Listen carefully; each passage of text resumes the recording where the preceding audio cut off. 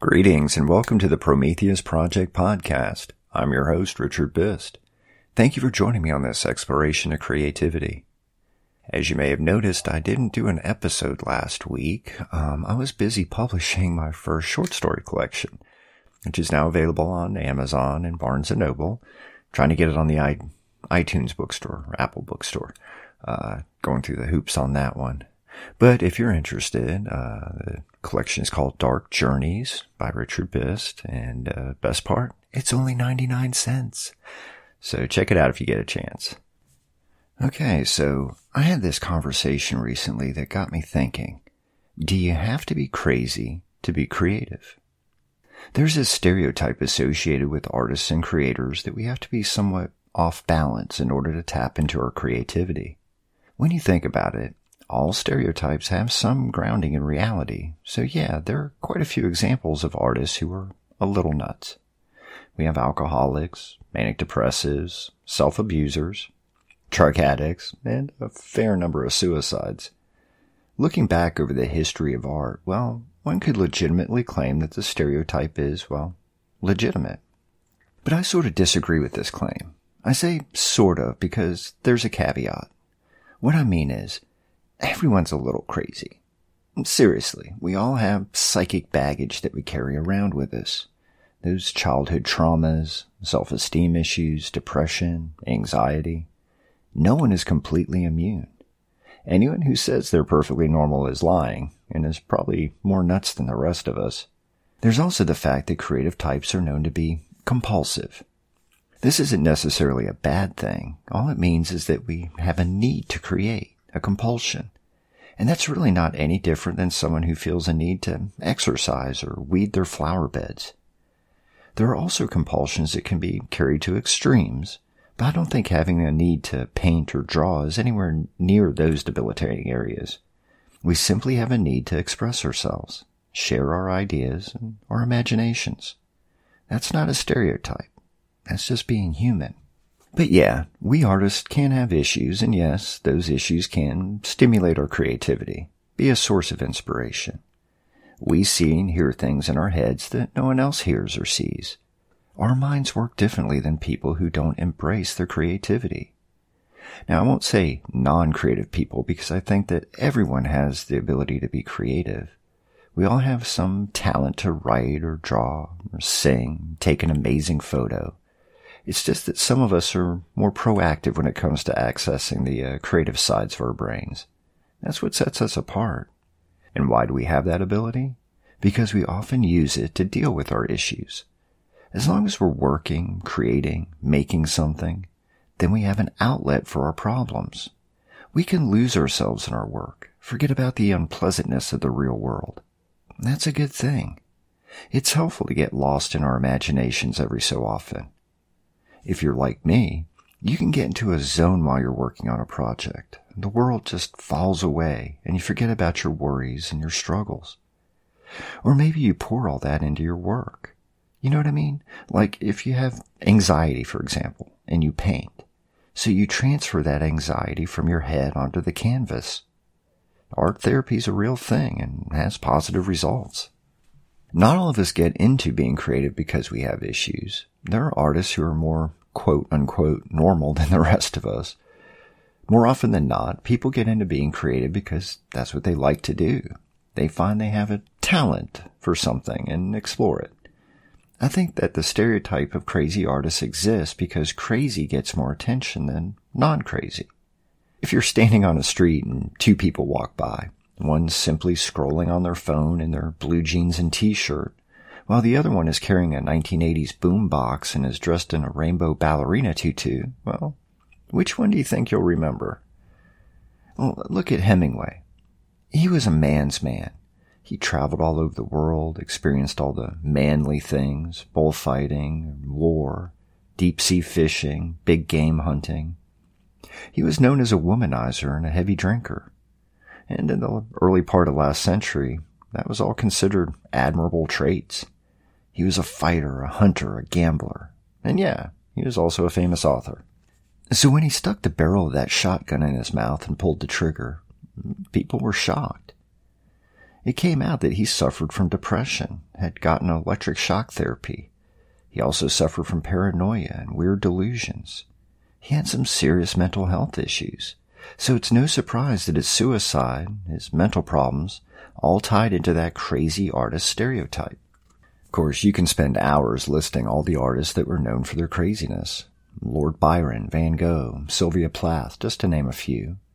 They were colorful figures who were known as much for their art as they were for their excesses and their issues. But is that really what artists are like? No, not necessarily. Artists are no different from any other group. You can make the same claim about, military personnel. Who would willingly put their lives in danger? Like a police officer even, or other emergency personnel. What about athletes? You have drug abusers, spousal abusers, and a fair number of suicides in that population. I could go on, but I won't. I imagine you get the point. I think that claiming you have to be crazy to be an artist isn't fair. I'm sure it helps some to be different, outside the norm, but that shouldn't be a stigma. As I noted a few moments ago, most artists probably get into art because it's something they just like to do and they found they have a talent. There are other artists who get into it because they find it helps them to cope. That's not crazy. That's therapy. The fact that they can express themselves and get that noise out of their heads, that's a good thing. If it brings some peace of mind, then hey, more power to them. The reason I bring up all this is because I feel artists can get a bad rap due to the stereotype. I know this from experience. It's happened to me several times, being in a conversation with someone and it comes up that I'm a writer, and the response I get is something along the lines of, oh, you artists are all crazy, or, so do you have depression? It's annoying. It's not like it happens all the time, but on the rare occasions when it does, I usually reply with something sarcastic, along with a reference to their mother. Okay, I'm kidding on that last bit. I'm not that crass. But the stereotype exists, and it does make me wonder if it hinders us in any way.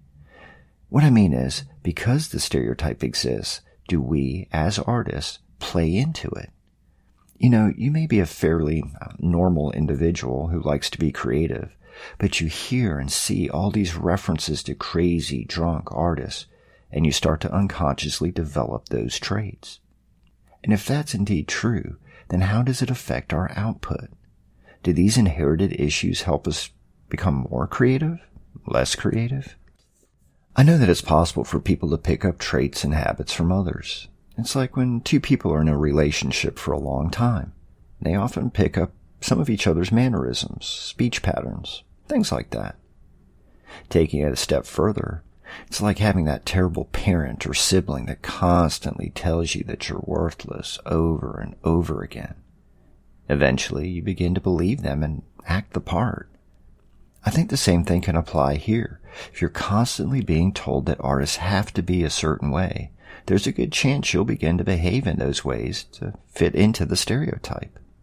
Personally, I think that's a bad thing. We're all individuals with our own unique personalities, our own unique histories, hopes, fears, dreams, desires. This allows us to be creative in our own unique ways. No two people write the exact same way, or paint the same way, or sing the same way. That's what makes us artists, the way we express ourselves in our mediums. Attempts to put us all under some generic descriptor is offensive to me. Why? Because I think it can jade young artists, new artists who don't know any better. They think they have to act a certain way, think a certain way, when in fact all they have to do is be themselves. It's hard enough when you're starting out, trying to get your footing. Fledgling artists are usually unsure of themselves and they need support and encouragement. They don't need to be told they're crazy. On the other side of the coin, there's the fact that there are some artists who do have issues. That's probably why they got into art, as a way to get the noise out of their heads. So it seems to me that propagating these stereotypes is doing them a disservice. They're using art as a way to cope, to work things out, to express their depression or anxiety or addictions. Calling them out can embarrass them, make them self-conscious. That's unfortunate and mean. So where do these stereotypes come from?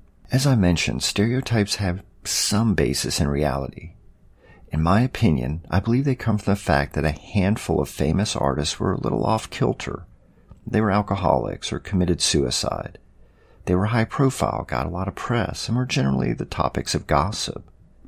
Because of the notoriety, people sort of assumed that all artists were like this. In other words, one high-profile individual set the standard that was then applied to everyone who did something similar. In fact, I think this applies to all stereotypes. For example, someone commits a crime, and it gets a lot of press, and suddenly everyone liked that person. If they have a similar religion, race, gender, well, it's assumed they're all like that. Herd mentality. But I also think that jealousy and fear play into this. It may sound silly, but there are people who are jealous of other people's talents and successes. I can't explain why, but I've seen it happen. You create something, you're really proud of it, and you show it off. But there's that one fool who has to say something snarky or mean, or who dismisses your efforts. I think that's generally due to them being envious.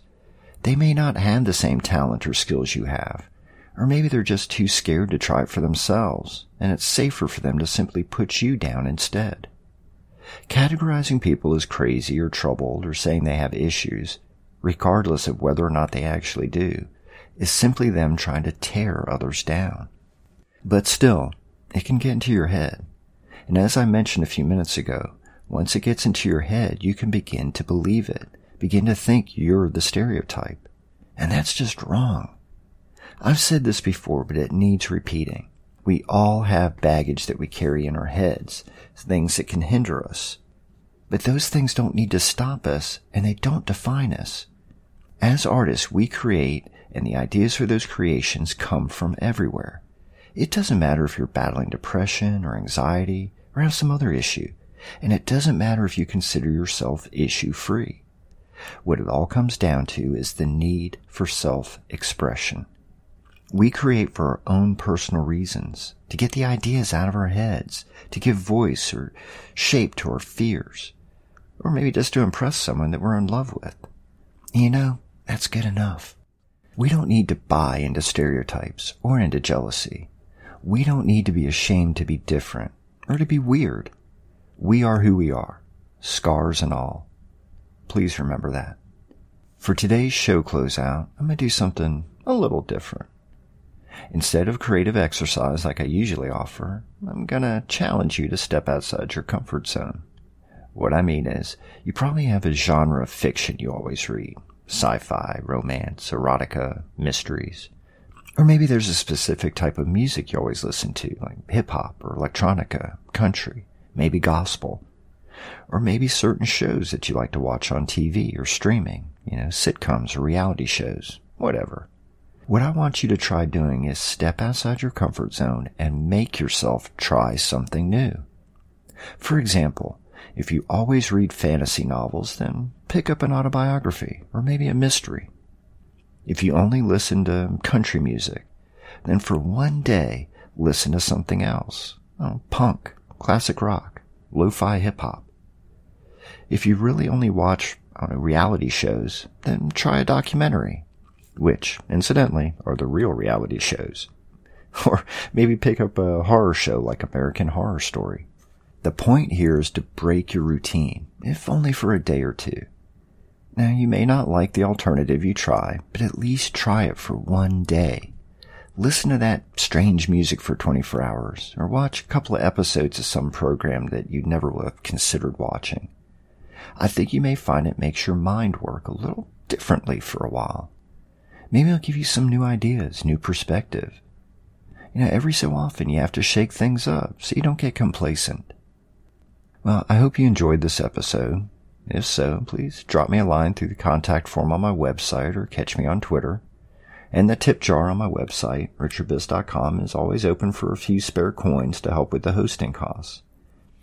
And also, a friendly reminder that my book, Dark Journeys, collection of eclectic short stories, is available on Amazon and Barnes & Noble for the low, low price of 99 cents. So check it out. I hope you have a creative day. I'll talk to you next episode. Cheers.